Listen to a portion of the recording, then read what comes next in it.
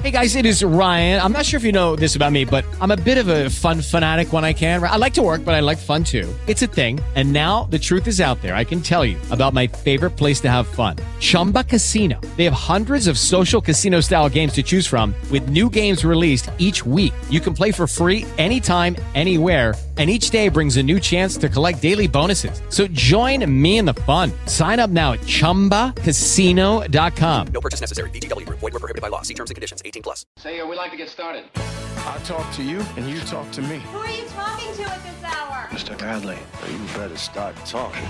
Let's start the talking. I could talk all night. My mind is J-talking. Midnight, conversing until the light. All we need is information. Now we got ourselves communication. Rattle's always on the air. Rattle's always everywhere. And I would rather be here busy. 10:30, yeah. Bradley J Talking, WBZ. You're Jay Talking live, midnight to 5. It's 107. We're with Bob Allison from Suffolk University talking about literary Boston. And we have arrived at Henry David Thoreau. And I think he's interesting enough to spend some time on. Sure. People think of him as an outdoorsman. Yeah. But he really wasn't. He was a really upper crust guy who said, I'm going to go slum it in the woods for a while. Upper crust. You know, he made pencils. And his father... There used to be a term, and it may be politically incorrect, of swamp Yankee. And it was, a lot of these families who had come over in the 1600s, they are the Yankees, and then they're big families, and not everyone becomes successful in a monetary way. And the ones who do, actually, in the early 19th century, it's the first time there's really fabulous wealth being generated here, first by the China trade and then by the mills. And so in a family, you'll have some cousins who are quite well off, and then there are others who aren't. And it's really no knock necessarily against them, because the Puritan idea is that the soul is what's important and so on. But they're swamp Yankees. Yeah.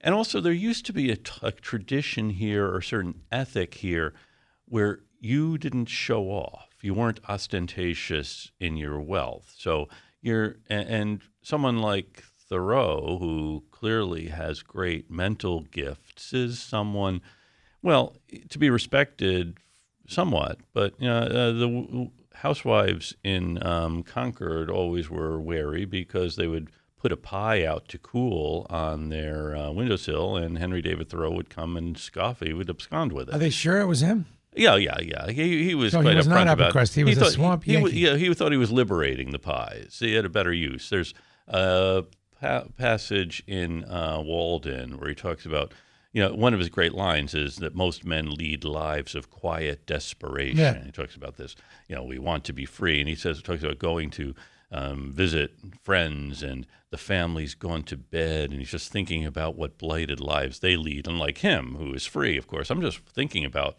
this couple who have gone to bed, and this guy's still sitting up out there. Blighted lives. Blighted lives, and here he is, he's thinking he's better than they are. And who does he think? He every Sunday he goes back to his mother's to have dinner on Sunday, while he's living out in the woods being free. So that's it. He's not all that free. He's not all that free. Is anyone really free? And that's, I think, one of the great questions he is asking. I mean, he certainly wants. So was he kind of a phony with that cabin? I mean, he went to his mother's for dinner on Sunday. And of course the land belonged to Ralph Waldo Emerson. So Emerson lets him. It was a freebie. It was a freebie. Yeah. So he talks about how much he spends on it and all. Well, this it's is kind great. of like glamping.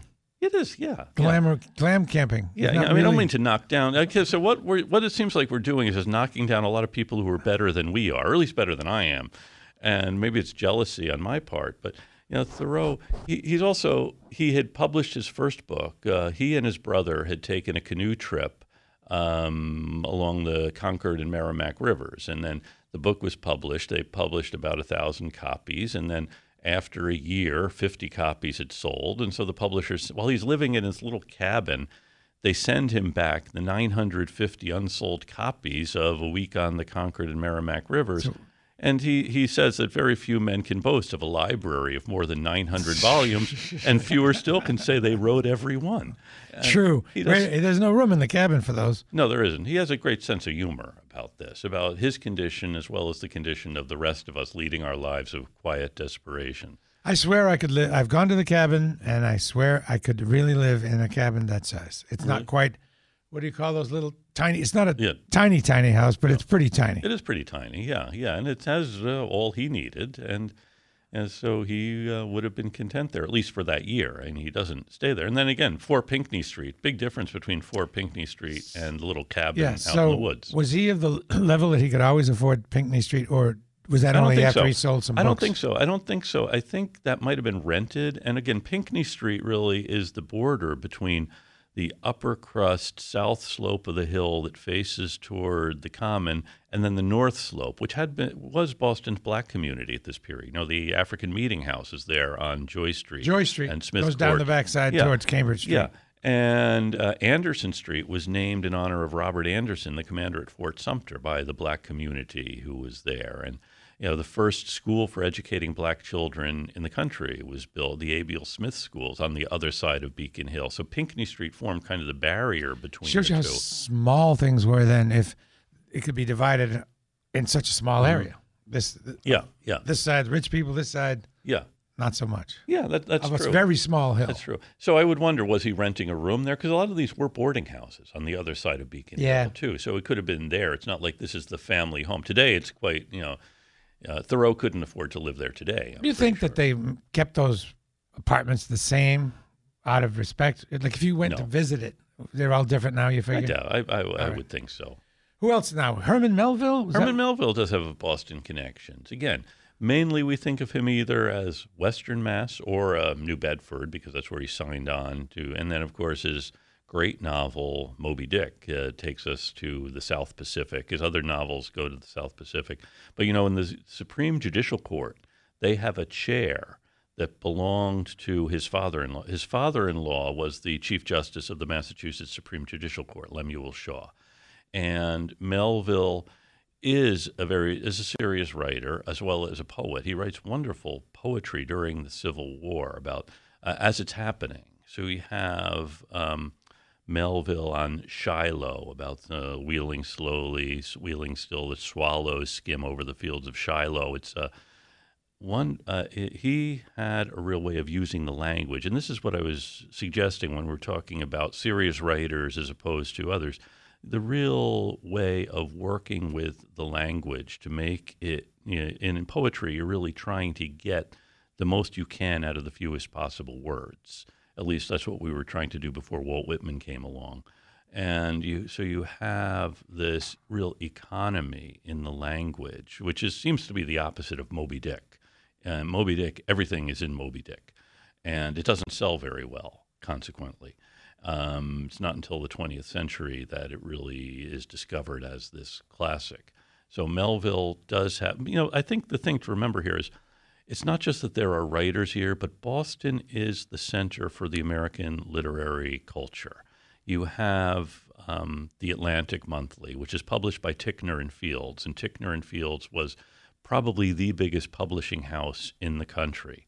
And George Ticknor and James Fields are the proprietors. And then James Fields marries an extraordinary woman named Annie Adams Fields, and she is really good at picking out talented writers and getting her husband to publish them. He's also very good at seeing talented writers and then publishing them either in the Atlantic, of which he becomes the editor, after James Russell Lowell briefly had been the editor, and then James Fields takes it over. They lived, I think, on Chestnut Street or Charles Street.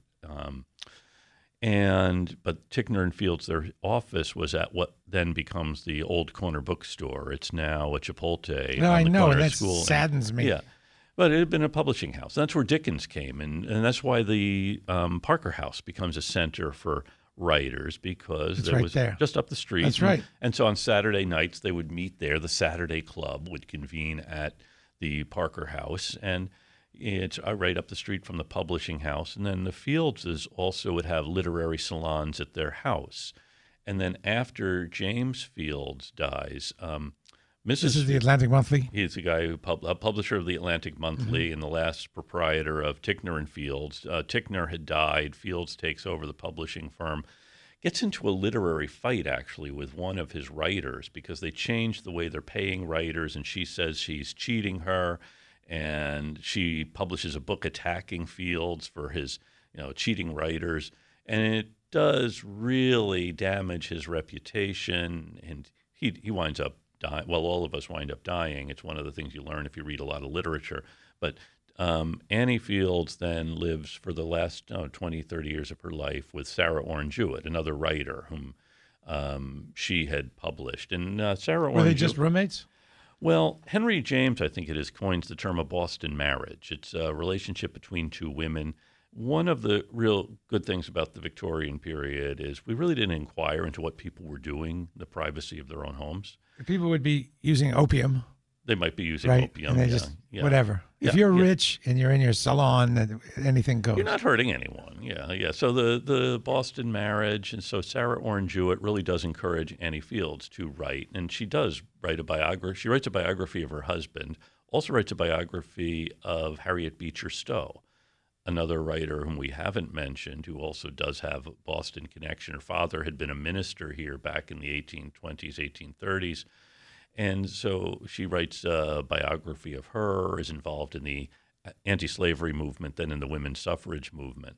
So Annie Fields, as a literary powerhouse, we wouldn't necessarily think of her as a writer, but she does write about writers, and also as a way of recognizing talented writers, which is something that happens here in Boston because we do have our center of publishing in the 19th century. You mentioned Parker House briefly. Yes. There are more literary connections with the Parker House. Sure. There's Susan Wilson, the historian of the Parker House, has written a really good book called Heaven by Hotel Standards. And that's a line from Mark Twain, who stayed at the Parker House on one of his visits to Boston. Charles Dickens stayed at the Parker House, and there was a mirror there that Dickens had in his room, and he would practice before it because he would do readings of A Christmas Carol or Oliver Twist, and he would really be acting them out. So he would be doing this in front of a mirror so he could see how it looked for a great dramatic effect. And they have the door of the room where Dickens stayed. And it was also the room where Charlotte Cushman stayed. She was an actress born in Boston and is the first woman for whom a public building in Boston was named. She was such an important actress in the 19th century. And where she was born just about a dozen years after theater had been legalized in Boston. And then she makes her career on the stage, mainly in Europe, where the stage was a lot more lucrative than it was here. We haven't spent much time on Mark Twain and Poe. We spent some on Twain.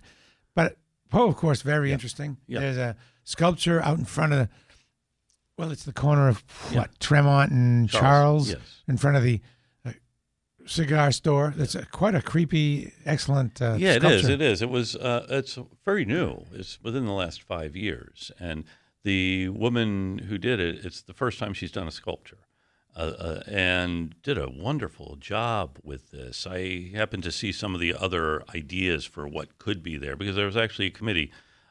Professor from BU was really interested in having a monument to Poe. And Poe has a long and contentious relationship with Boston. Born here in 1809, his mother was an actress. And she arrived shortly after theater had been legalized in Boston. Theater was illegal. Oh, yeah. Because it was thought to be enjoyable? Yeah, that's probably it. But the Puritans thought there's something deeply suspicious about, A, pretending to be someone you're not, and then B, paying to see someone pretending to be someone they're not. And it leads to all kinds of illicit things, bad ideas, and so on. So theater had been illegal, and then theatrical people were kind of seen as somewhat suspect. Right, and they are. They are, yeah. And Eliza Arnold had arrived here from England with her mother. She was about 8 years old, and she's on the stage and is really a great wonderful actress. People love her, and she does this. She travels on the circuit, but she loved Boston. And she marries twice. Her first husband dies, and then she marries this stage-struck guy from Baltimore named Poe. And his acting career fizzles, and they have 2 children. He abandons the family, and then, she dies of tuberculosis in Boston in about 1811, leaving behind 2 sons, and one of them is Edgar. And she leaves to Edgar a watercolor she had done of Boston, and it says on the back, "To my son Edgar, I hope you will always cherish the town of Boston, where you were born." And unfortunately, Edgar Allan Poe doesn't cherish the town of Boston. With Lucky Land Slots, you can get lucky just about anywhere. Dearly beloved, we are gathered here today to... Has anyone seen the bride and groom? Sorry, we're here. We were getting lucky in the limo and we lost track of time. No, Lucky Land Casino, with cash prizes that add up quicker than a guest registry. In that case, I pronounce you lucky. Play for free at LuckyLandSlots.com. Daily bonuses are waiting. No purchase necessary. Void where prohibited by law. 18+. Terms and conditions apply. See website for details. He hates it, Did- although he keeps coming back. Why does he hate us so much? Well, I think he has a lot of. I suppose maybe next time we can do kind of dime novel psychoanalysis of Edgar Allan Poe. I think it is because, probably maybe because of his mother and associating it with her, but also he does come back to Boston probably when he's in his 20s. He'd already flunked out of West Point, and he joins the Army here at Castle Island. And he is at Castle Island. Here's the story of an officer who was so hated that the men got him drunk, tricked him, got him, and walled him up inside a room. And, of course, Poe writes a short story, Cask of Amontillado, which has very much this same plot. And he publishes his first poem, a long poem, and it's with the author is given as a Bostonian. And then he goes to New York, and he becomes the editor of the Broadway Journal. And he is a great poet, as, again, he really works with the language. But also, he is probably one of the most important literary critics of the time. And at this particular moment, there are folks like the Boston writers who are trying to create an American literature. Ralph Waldo Emerson in the 1830s writes The American Scholar, and saying we have worshipped too long the courtly muse of Europe, and really trying to trumpet American writers. But Poe thinks your real criterion for praising a writer should be the quality of the work.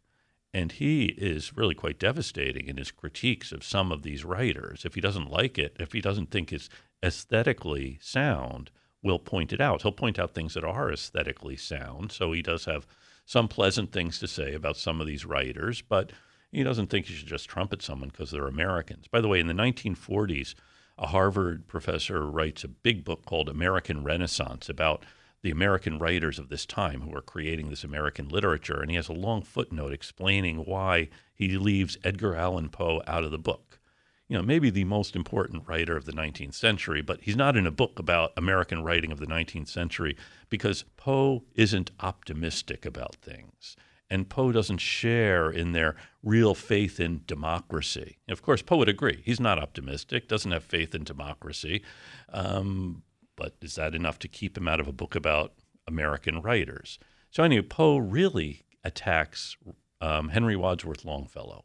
And Longfellow is the great poet of the era. And Poe thinks that Longfellow, A, isn't a very good poet, and B, he's a plagiarist. Longfellow does translate a lot from German and from Italian. And so Poe thinks he's lifting a lot of the good stuff from these 2 languages and passing these things off as his own. And he also, remember, the Common is really, Poe grew up just south of the Common or was born there. And one of the most distinctive features of the Common, getting back to the Common where we began with Mencken, was the Frog Pond. And Poe calls Boston Frogpondia. And the Frog Pond, because it's, Frog Pond, frogs are there because they're loud, just like the Boston writers are loud. But at the end of the day, they're really just frogs. So wasn't Frog Pond not cement? It was actually a frog pond? It was a frog pond. It was just a pond. It was a pond, a real pond. With cat o' nine tails. And so it was a real frogs. pond, and there would have been real frogs, and you could hear them. Their common, Poe wrote, is no uncommon thing. Their pumpkin pies are delicious. Their poetry is quite bad.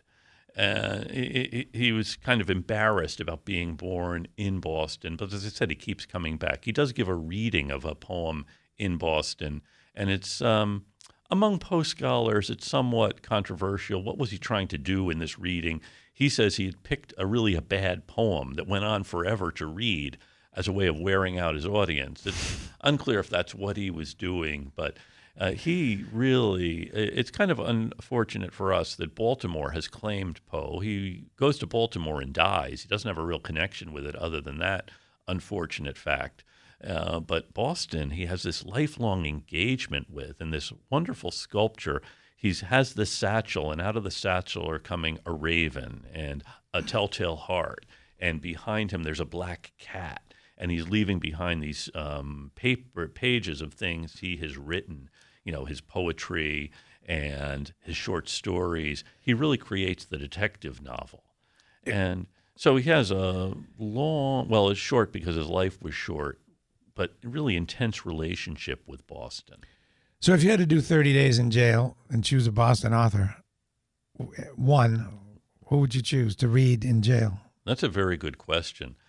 I am reminded of James Michael Curley, who spent 30 days in jail, and I don't think he read a lot of Shakespeare. And 30 days in the hole. 30 days in the hole. Well, why not Poe? Poe seems to me to be Poe probably would be interesting. the most rewarding, and certainly the one who's been probably the most translated and the most read by others, and the one who's still read.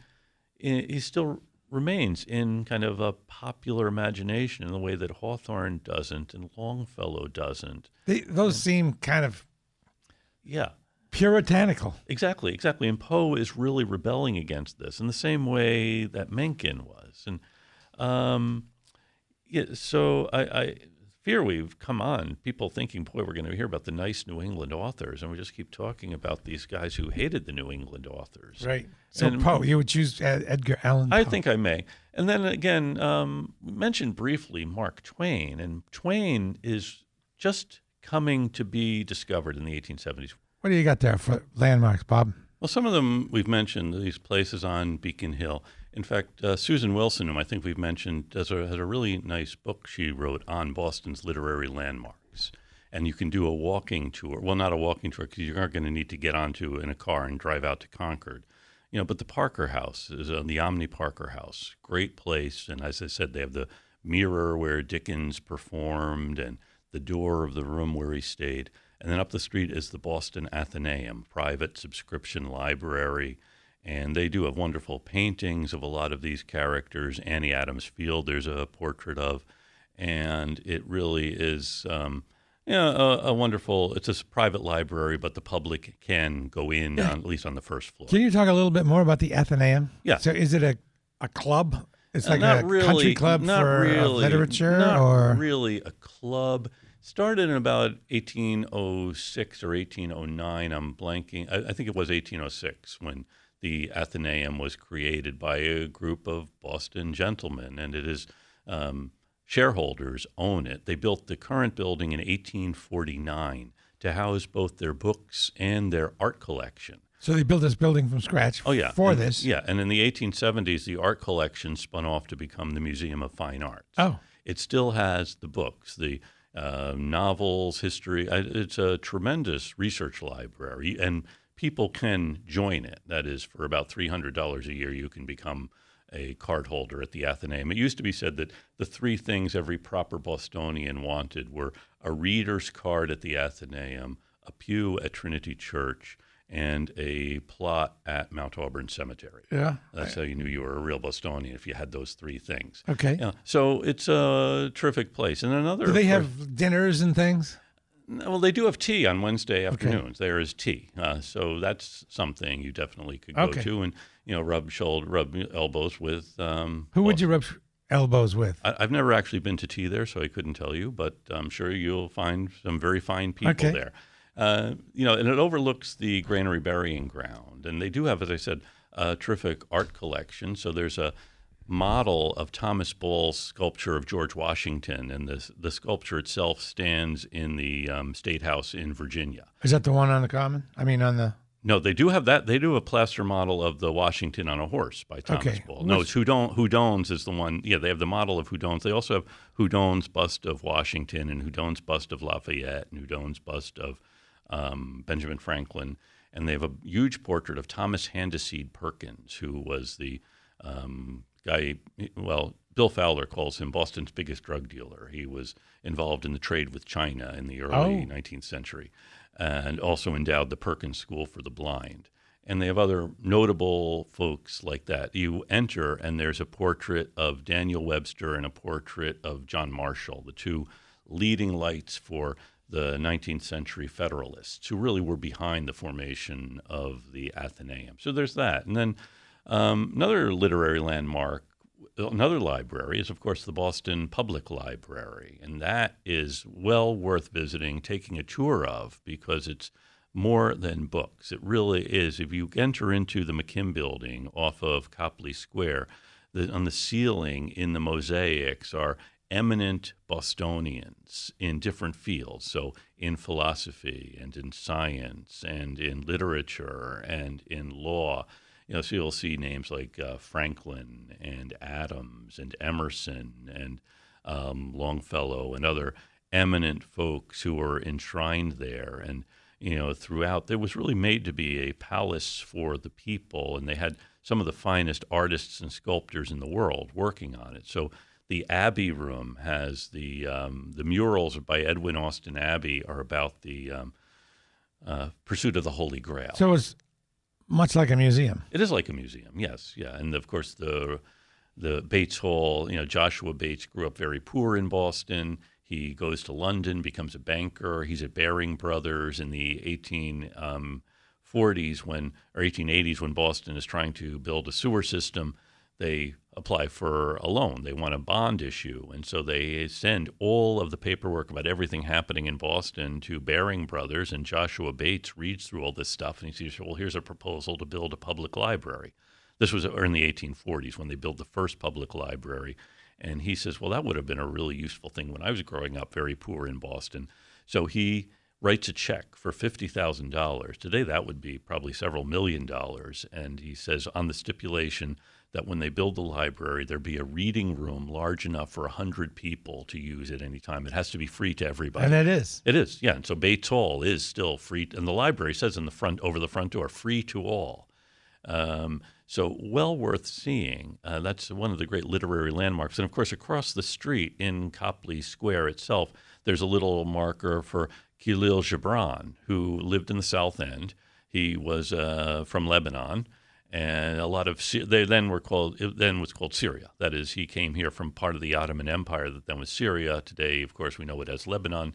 And, so he spends a good part of his childhood and young manhood here before he does go back to Lebanon. And he writes The Prophet and other notable books of the early 20th century. And, so you have the marker for Khalil Gibran. And, of course, on the Commonwealth Avenue Mall, there is a little shrine to three writers, Abigail Adams, Lucy Stone, and Phyllis Wheatley, and then other writers as well.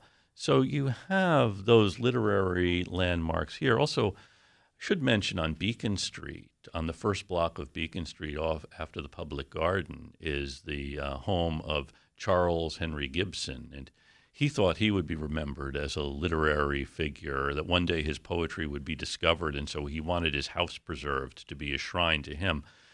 Unfortunately, his poetry, such as has been discovered, hasn't created a stream of pilgrims to come to the Gibson house. It's a nice house, but it's a really nice house. Up. If you really want to see what a Back Bay mansion would have looked like, this is the best preserved one, and it's open to the public. Preserved from probably what year? Well, from the 1950s is when it became a museum, but the Gibsons lived in it from the 1850s to his death in the early 50s. So for 100 years, this was the home of one family.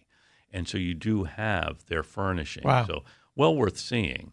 And then, if you venture out to Concord, you can see the Orchard House, which was, as we said, the home of Louis Alcott's, and then also the Emerson House in Concord, and a replica of Thoreau's cabin out at Walden Pond.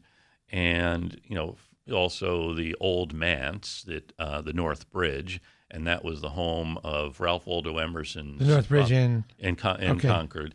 And that was also the home of Nathaniel Hawthorne. The Old Manse, which is why Herman Melville wrote one of his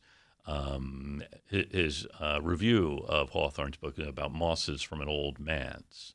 So you have those literary landmarks. That's right a good day or a week. A good week. Plenty, yeah. And you plenty to read in between. Right, a full day at the library. Oh, yeah, you could.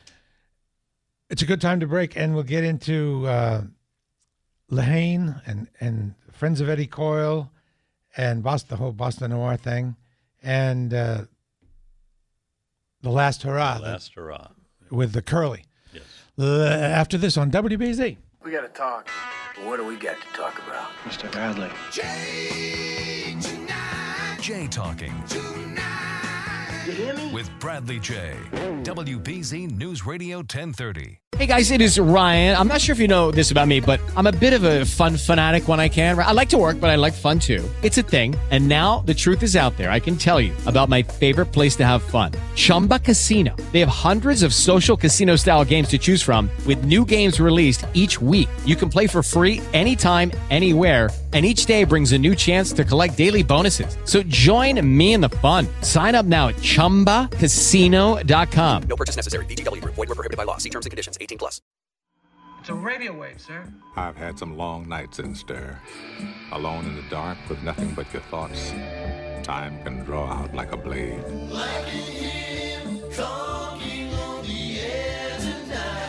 It's a very bright man. It's very educational. That's why I'm here. Bradley J. Jay Talking. WBZ.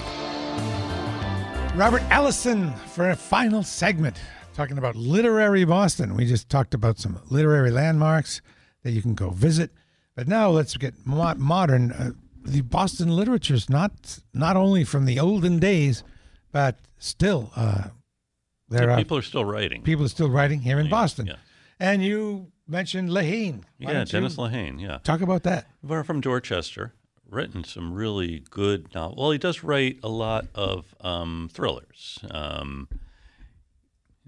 And kind of with that whole Boston noir idea, that the seedy side of Boston. So Gone Baby Gone and Spectacle Island. So Spectacle Island. And again, there are twists to them. Good writer. He wrote a big novel about the Boston police strike, The Given Day. Right. And I thought it was too long, but it was, the characters are good, the story is good, and he does write good stories. And he's now moved to California, I believe, but is serious about his writing. I think anyone who writes professionally has to be serious about their writing, and Lehane is good. Another good local writer is William Martin, who's written also historical thrillers with a lot of historical research in them. So both are doing this, and I give credit to anyone who is making a living as a writer of fiction now. Did the writers of old make a lot of money at the time compared to others? So is it possible Lehane is the most financially successful writer from Boston ever? He could very well be. I mean, that would be something we would have to look into. There have been other successful writers. I think the real success, though, is if you're writing for movies or television. So, Matt Damon and Ben Affleck may be the most successful writers. Remember, they started with a screenplay for Good Will Hunting, right? And turned that into careers for both of them. I think Matt Damon's probably more serious actor.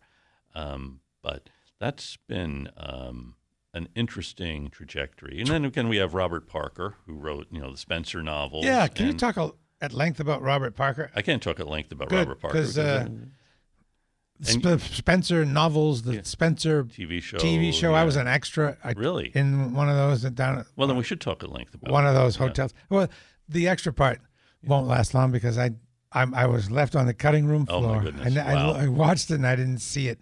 But it was kind of fun to be there. Yeah. Oh, yeah. It does add something. And think about it, it hasn't been that long. I think it was the Thomas Crown Affair was really the first movie made in Boston. That was the time when they didn't make movies here. In Boston at that time, this is the late 60s, is kind of a seedy place and still kind of a corrupt place. And they're really trying to get this dark atmosphere of Boston today it's really hard to do a movie like that here because the city is really thriving. And Right. so you don't have that Where do you find kind of those seediness. seedy areas Yeah, to that's shoot right. in? Yeah, The Friends of Eddie Coyle is one of my favorite movies. Also one of my favorite books. George Higgins wrote The Friends of Eddie Coyle. And here, Eddie Coyle doesn't really have any friends. And that's one of the stories here. And again, it's this seedy kind of guy, this lowlife in Boston. So back to Thomas Crown. Is that a Lahane book? No. No. That was Thomas Crown. It's so old. It was so old. Too old. Yeah, no, I'm blanking on That's who okay. wrote it. Yeah. A little bit of knowledge on that. I used to frequent the Marliave restaurant. Our family used to go there for holidays. I'm kind of burned out on it now, but it's a really cool old school place. That is. And on the top floor is now enclosed, but used to be open. At least part of it used to be open. And there is a scene in the movie that is shot in that open corner. And what's the street? It's Province Street and Bromfield. Bromfield. Yeah. So it looks out a corner to Bromfield. Right. Yeah. From inside, which is pretty cool. That's a great view. That is really this old Boston. The story is that when they were doing the plans for the big new developments, now I'm blanking on the name of the head of the Boston Redevelopment Authority at the time, who said there's no Bromfield Street here, which is something he thought you needed, a street where you had all these quirky things. There's a baseball card shop on the first floor of the Marliave. Terrific. It's like a museum. And there's another baseball card shop up the street. Now, there are a couple of places that do nails. There's a pen store where I get my pens. There is a pen store down the street. Oh, did I give you your pen back? You did give me my pen Okay, back. good. Arthur Miller also bought pens at that store. Okay. Yeah, so there's another Boston literary connection. Yeah. One of my favorite, though, Boston literary stories is, and just talking about Boston as a seedy place, is The Last Hurrah. And Edwin O'Connor, who only wrote 3 novels in his life. He died young, but among the best novels ever written about Boston. The Edge of Sadness is about a Catholic priest in Boston in this period, 1940s, 1950s. And then The Last Hurrah. He wrote I think it was Beacon Press, did this as a contest to write a novel about Boston. And so O'Connor, who's then living in a rented room on Beacon Hill, writes this novel about Boston politics. And it's Frank Skeffington is the character, and he is this old politician, really modeled not very loosely on James Michael Curley. And Skeffington is telling this story to his nephew, and his nephew is becoming a journalist, and he thinks his nephew might like to see how one of these political campaigns operates. This will be Skeffington's last campaign. And it's a wonderful book. It's really based on the 1936 race between Curley and Maurice Tobin, and Tobin being the voice of the new generation. But Skeffington was this old figure who is kind of an embarrassment to the city, but you really get how important this guy was and how important he was to the people he represented. And you have the various characters who were opposed to Skeffington, the head of the bank, and the cardinal, and the publisher of the newspaper. And they all hate this guy for various reasons. And there's scenes that almost seem like it's so well written, and it really captures you with the story of Skeffington, this old buccaneer. You come to have great sympathy for him and empathy for him, and realize what a sad life he's led, because the reason his nephew is observing him is his children don't want to have anything to do with him. But the people who once believed in him are so devoted to him. And there's one episode in the book in which Skeffington is trying to get a loan for the city from the bank, but the banker is going to shut up. He's tired of Skeffington, this guy, this clown who's running the city into the ground, and so he's not going to loan another dime to the city. And so Skeffington calls in, makes an appointment with the banker's son, who's a guy probably about 40, and he's working for his father at the bank. And he's kind of one of these ineffectual New England boobs. I think, the only reason he has a job at the bank is because his father runs the bank, but he can spend his summer sailing. And so Skeffington calls him in and says, it's really time for the younger generation to step forward. And I think it would be an important thing for you, possibly, to take a bigger role in civic affairs. And he sizes the guy up as being really dim-witted. And he says, for example... giving me a loan. Well, no, he doesn't say give me a loan. He says, maybe you could be... He said, I'm looking for a new fire commissioner. Oh. He says, do you have any idea what the fire commissioner does? And he says, well, I imagine he has something to do with putting out fires. And he says, well, exactly. Precisely. Precisely. And the guy tells him, Skeffington says, you're very tanned. You must play a lot of tennis. He says, no, primarily sailing. The guy has a lisp, too, which Skeffington tries to calculate if the guy really can be putting on this lisp or if it actually is what he is. And he says, yes, he spends the summer sailing on a perfectly splendid old sloop. And then Skeffington gives a brief discourse on the importance of the sloop and sailing vessels and the history of the city and so on, and then goes on to the fire commissioner and says, well, no, I shouldn't have mentioned it because you would be very much in the public eye. You'd have to wear a white fire uniform and you'd be driven to all of the fires in a limousine and, we wouldn't have to impose on you. And he said, well, I'm very interested, Mr. Mayor. And he said, no. Talk it over with your wife and why don't you send me a letter? Okay, so the guy leaves, and then a day or two later, Skeffington gets this letter from him saying, Mr. Mayor, I would love to be fire commissioner. So then Skeffington has another meeting with the banker, and he says, the banker says, no, absolutely not. And Skeffington says, well, okay, I understand. He says, but maybe you can help me with this. And he shows him a letter. Here's a letter from the guy's son saying, I would like to be fire commissioner. And the banker knows that Skeffington has him because he can really embarrass his son. Skeffington, I have no idea why suddenly he is proposing that he be fire commissioner. And that's how things really work. That's how At least how they did then. Yeah. So here's one of my favorite stories about Boston and its literature. In the 1980s, the city was in the midst of a budget crisis, as it often is. And Mayor White appeals to the state for money, for some way out of this. And he goes to the president of the state Senate, Senator William Bolger, okay? And he's telling Bolger, it would really be great if you could do this. It would help with you, your reputation and all. And Bolger says, you're talking to me the way Skeffington talked to the banker's son. There you go. After all of this is resolved, Bolger gets a package from Mayor White, and it's a fire commissioner's helmet. Oh, that's a perfect way to wrap this up. Thanks so much, Bob Ellison, as always. My pleasure. My pleasure. It's WBZ.